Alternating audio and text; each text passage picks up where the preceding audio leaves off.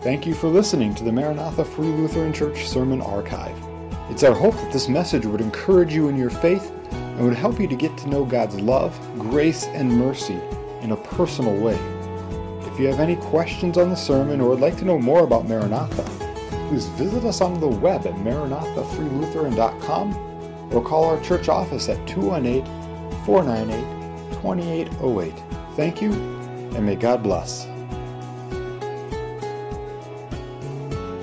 Well, this is now the seventh week of bringing worship services to you online here from an almost empty sanctuary here at Maranatha. It's been a really strange time for us. I saw Peanuts cartoon the other day. Charlie Brown and Peppermint Patty are sitting under a tree, leaning against it and talking to each other. And Peppermint Patty asks, "So Chuck, what surprises you most about this coronavirus?" And Chuck says this: "It has done what no woman has been able to do. Cancel all sports, shut down all bars, and keep men at home." I'm going to have to add to that that never in the 59 plus years of my life have I not gotten up on Sunday mornings and gone to a church building for so many weeks in a row. Most of you are aware we record this service on Saturdays, so anyway, as a result, I'm getting really used to dressing casual Sunday mornings. The last couple weeks, one thing has been continually on my mind, and that is this question of when will we be able to gather again for worship here at Maranatha as a congregation. And Thursday, our governor had an answer. Not yet. It wasn't the answer I was hoping for. I would like to have had a definite date to start planning toward, and I am learning, I guess, to wait, and so are you. As Pastor Ryan already announced, next week, weather permitting though, we will plan on having a service here in our parking lot, and though you're going to have to stay in your car with your windows closed, but if the Lord wills, after a couple weeks we will be meeting back here in our sanctuary again. I mentioned what has been continually on my mind, and I want to ask you about that word continually today. What does it mean? I looked it up and I found a couple of explanations. It said repeated frequently in the same way, and it also said without interruption or constantly. Well, in the psalm that we're going to be looking at today, this word continually is what stuck out especially to me. Psalm 71 is a psalm of an old man looking back on his life with memories and thoughts just kind of swirling around in his head. And he looks back and he sees God's hand in his life from early on. And he looks at the present situation and considers God's involvement in that. And then he looks at the future and his relationship with God as he faces the unknown. We're not really sure of just who the author is of this psalm. Some have suggested very likely it's David, and that he wrote it and maybe as his last psalm in old age, because the very next psalm, 72, is attributed to his son Solomon. I am guessing, though, as we go through this, a number of senior citizens will find it to especially strike a chord with you as you've had a lot of time sitting around thinking about your life and being socially isolated this last month and a half. One senior citizen that I talked to last week on the phone said that for excitement at his house, his wife and him switched chairs. I'm hoping it's more exciting than that at your house. But I invite you to look with me at Psalm 71, and notice especially that word continually coming up in here a few times. And I invite you to open your Bibles and follow along with it as we read from this psalm today. In you, O Lord, I have taken refuge. Let me never be ashamed. In your righteousness, deliver me and rescue me. Incline your ear to me and save me. Be to me a rock of habitation to which I may continually come.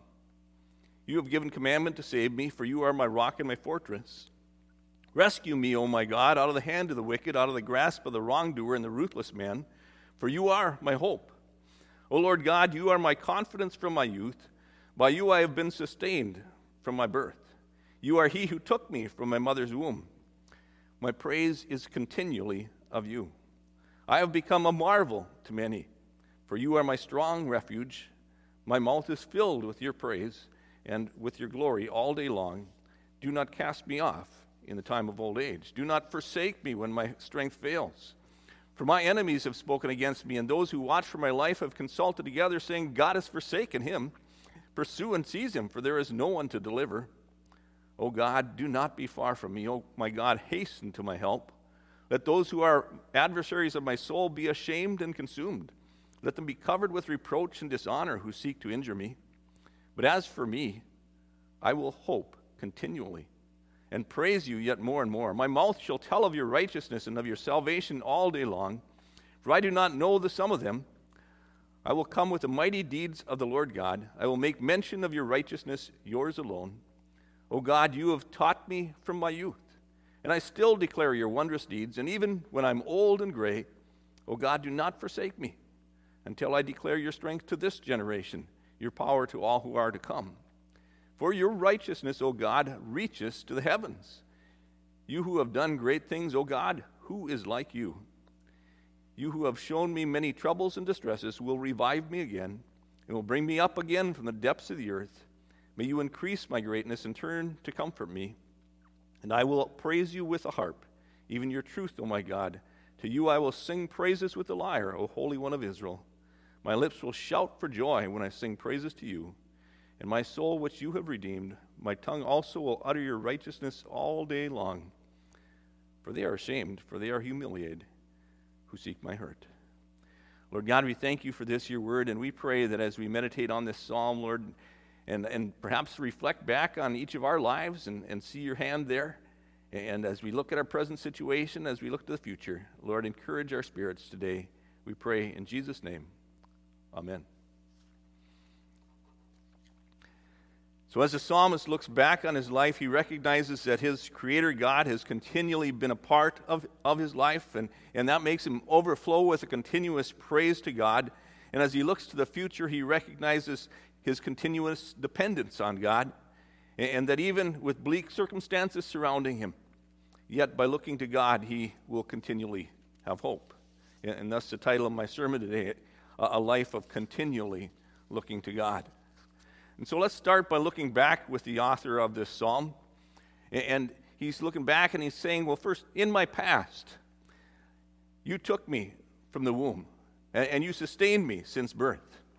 And so stop and think with me for a minute about the miracle of birth. How is it that that baby can even live inside when it's all scrunched up there? I think especially of that last month.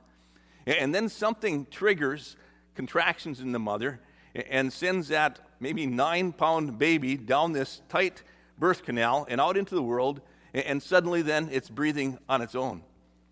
It's a miraculous thing, isn't it? Just ask the Tennysons about that. Congratulations to Ryan and Liz.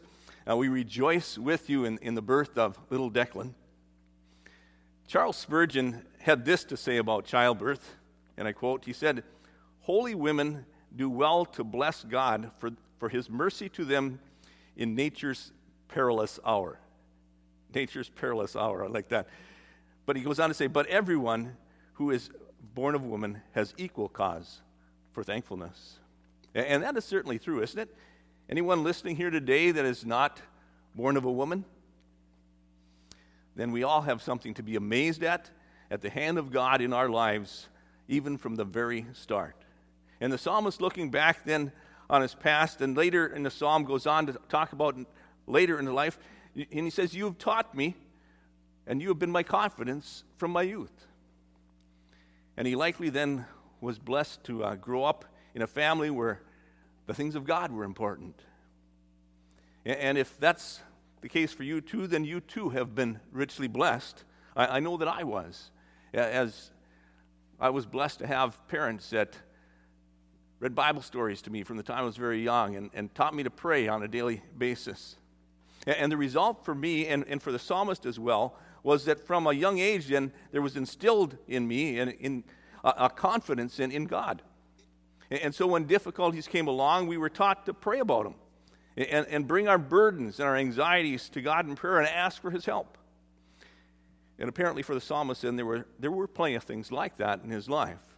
He goes on to say in verse 20 here, "You have shown me many troubles and distresses." And that phrase kind of makes me smile. It sums it up so well, doesn't it? Life has a lot of that, many troubles and distresses. And at times it seems like they just pile up one on top of another. Many troubles and distresses. Maybe you have a few of them going on in your life even right now. Well, when that is the case, what are we to do? As the hymn writer says, have we trials and temptations? Is there trouble anywhere? What should we do? Take it to the Lord in prayer. And the psalmist apparently knows this and has been the pattern in his life. And so he says, even in verse 1 here, "In you I have taken refuge. Let me not be put to shame." Now, what does it mean to be put to shame or to be ashamed? It means to be disappointed in the end result of something that you have trusted in. So have you ever been put to shame? Maybe you really, for instance, thought that the Minnesota Twins were going to make it to the World Series last year. And they were doing so good, and you're just counting on them that year, and even told other people about that.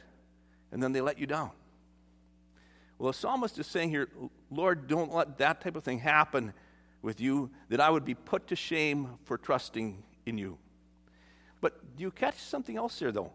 In what he's saying there, he says, Lord, let me never be put to shame. And you know what that means? That means it hasn't happened yet in his life.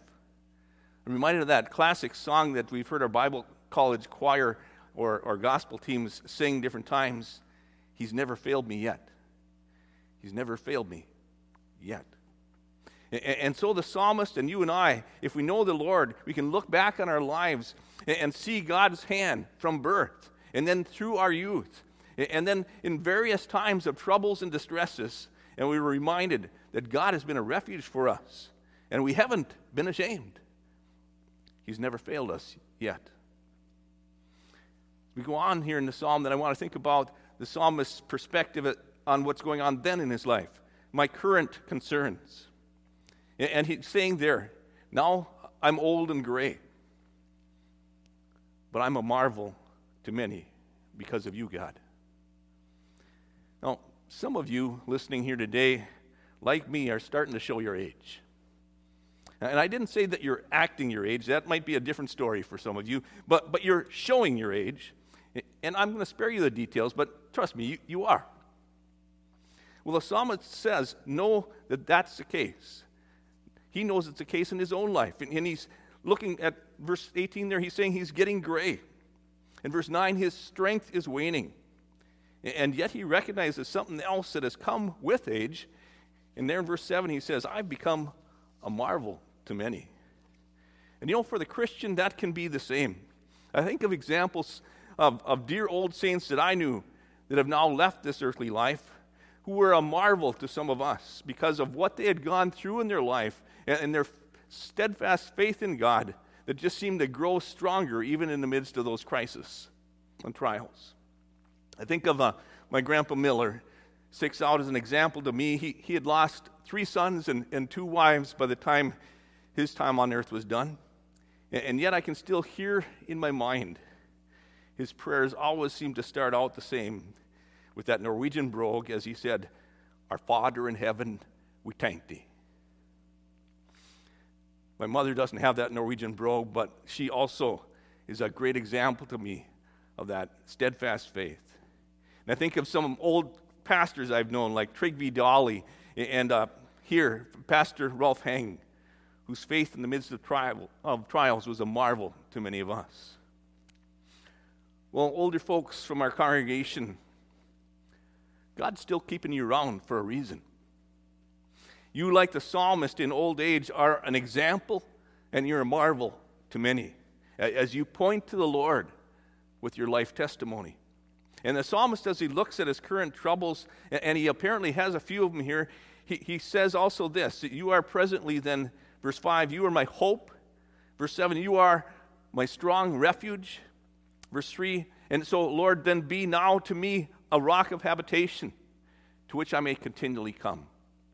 And I love the picture that can put in our minds here. Whenever I need security, where can I go? I go to the rock that is higher than I. And how often can I go there? Well, continually, regularly, frequently, constantly. Do you get the picture? And as the psalmist considers his present trials and his old age setting in and his strength not being what it used to be, he prays this. He says, Lord, don't forsake me now when my strength fails. And as I have spent time visiting older folks a lot in the last 30 years, I guess, as a pastor, I've become quite aware that with old age comes some tough adjustments in life. Physically, and also mentally. Feelings of becoming a has-been. When you're raising your family and then you have your kids need you and your work needs you and your church needs you and sometimes you get tired of being needed. But when you get old, sometimes you end up feeling like no one needs you. And I certainly feel for some of those in nursing homes these days in this time of this pandemic, as they may feel really cast off and no one can even come and visit them. Forsaken by almost everyone, it feels like. Well, the psalmist's prayer here is, Lord, when that time comes, when my strength is failing, don't forsake me, even if everyone else was. Because, Lord, if you forsake me, then what will my enemies think and what will they say? As you look at verse 9 and following there, follow the flow of that. Do not cast me off in the time of old age. Do not forsake me when my strength fails. For my enemies have spoken against me, and those who watch for my life have consulted together, saying, God has forsaken him. Pursue and seize him, for there is no one to deliver. And the psalmist says, O God, do not be far from me. O God, hasten to my help. Let those who are my adversaries of my soul be ashamed and consumed. Let them be covered with reproach and dishonor who seek to injure me. And so he's praying here for rescue from his enemies. Rescue from our enemies, you might say. The psalmist recognizes that those that are against God are then also his enemies. Those who mock God and despise the idea of there being even somebody that's over them in their life will also mock him for his belief in such a thing as an almighty God. And so they are adversaries of his soul. And the psalmist is saying, well, let them be put to shame and ultimately consumed. I read this last week of a rather humorous dilemma. Imagine this dilemma. The dilemma of an atheist who's at the stoplight and the light is green and the car in front of him says, honk if you love Jesus. He wouldn't really want to honk in support of loving Jesus, but he sure would like to get that car in front of him moving. What does he do? Well, one day, though, he's going to face a far worse situation when he will stand before his Maker and have to give an account. And God's word says that the fool has said in his heart, there is no God. And David says here in verse 13, let them be put to shame. Let them be disappointed in the end result of what they have trusted in. And so now the psalmist has looked back on his life and he's seen God's hand. He's looked at his present situation and he's asked God's help in it. And now as he looks to the future, in his old age, he realizes that his time here on earth left might be short. And so he's saying here, in whatever future I have left, here's some things. One, I'm going to hope in you continually. Verse 14, but as for me, I will hope continually. I've hoped in you in the past, and you have not disappointed. I'm going to continue to hope in you in the future. I'm going to praise you yet more and more. Verse 15, my soul will tell of your righteousness and of your salvation all day long, for I do not know the sum of them. I will come with the mighty deeds of the Lord God and make mention of your righteousness and yours alone. He's saying, verse 15, my mouth will tell of your righteousness and your salvation all day long. That's continually. The thing this old man wants to do more than anything with the time that he has left is to tell others of God's goodness to him, God's righteousness, God's salvation. So man isn't bragging about his own righteousness and his own accomplishment. He knows he's a sinner, But God has been good to him in spite of that, and he has given him way better than he deserves. God has saved him. And friends listening here today, there is no more important thing in the world to deal with than to be ready for when your time comes to stand before your Creator God and to give an account for your life.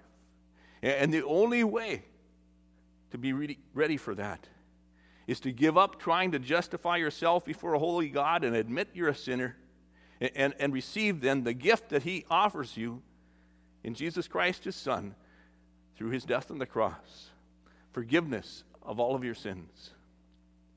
And if you'll trust in Jesus, then he becomes your righteousness, your salvation. Just three other things I want to point out as we look toward the end of this psalm. The psalmist, as he looks to the future, is saying to the Lord, Lord, don't let me die before I've influenced the next generations and declared your strength and your power to them. You know that in old age, with those feelings of dispensability, comes this desire then to have had something in your life that has really been worthwhile. And what could have been more worthwhile than having pointed someone else to God and to your Savior, Jesus Christ?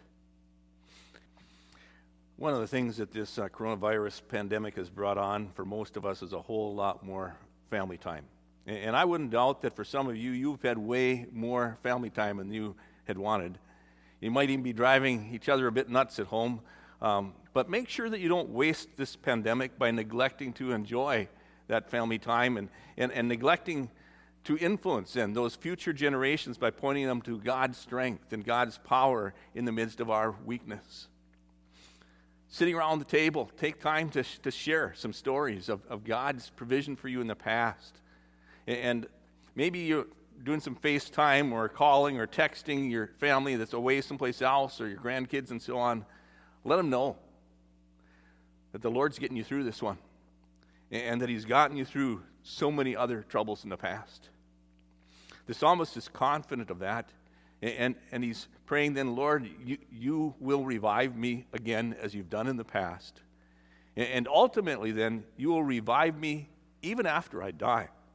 Verse 20, you have shown me many troubles and distresses, and you will revive me again, and will bring me up again from the depths of the earth. And he's saying, Lord, I am confident that you will be my resurrection.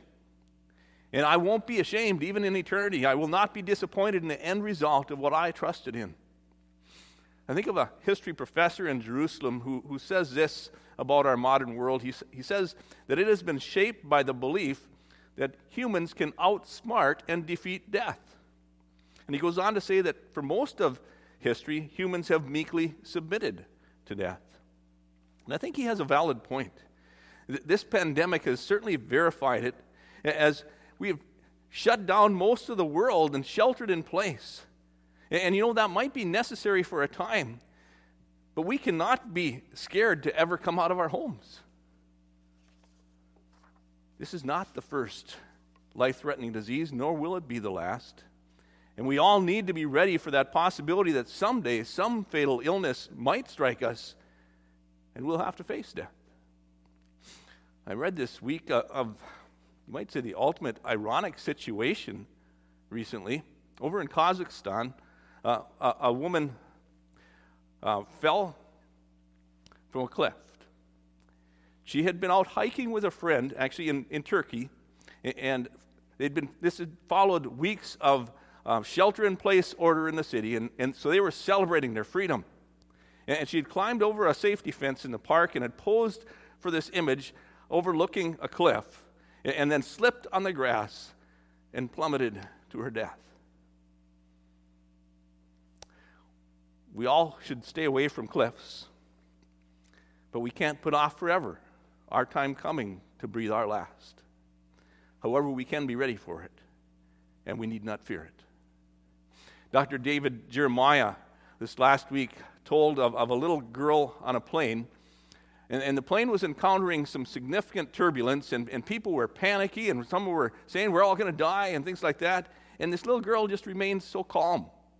And somebody asked her afterwards about this, well, why did you not seem worried? And she replied, because my daddy's the pilot, and he's taken me home. Isn't that the perspective of the psalmist and the perspective you and I can have in the midst of the turbulence in life? Secure that we know the one who's in charge, secure in our relationship with him, secure that when our time comes to leave this earth, then things are right with God. And confident then that even after I die, he will raise me from the grave to everlasting life. And so the psalmist's focus here at the end is this: I will praise you on this earth and through all eternity. Verse 19, for your righteousness, O God, reaches to the heavens. You who have done great things, O God, who's like you? And I will praise you.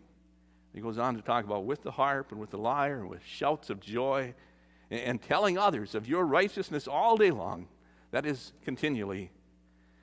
That is over and over as long as I have breath. Let's pray.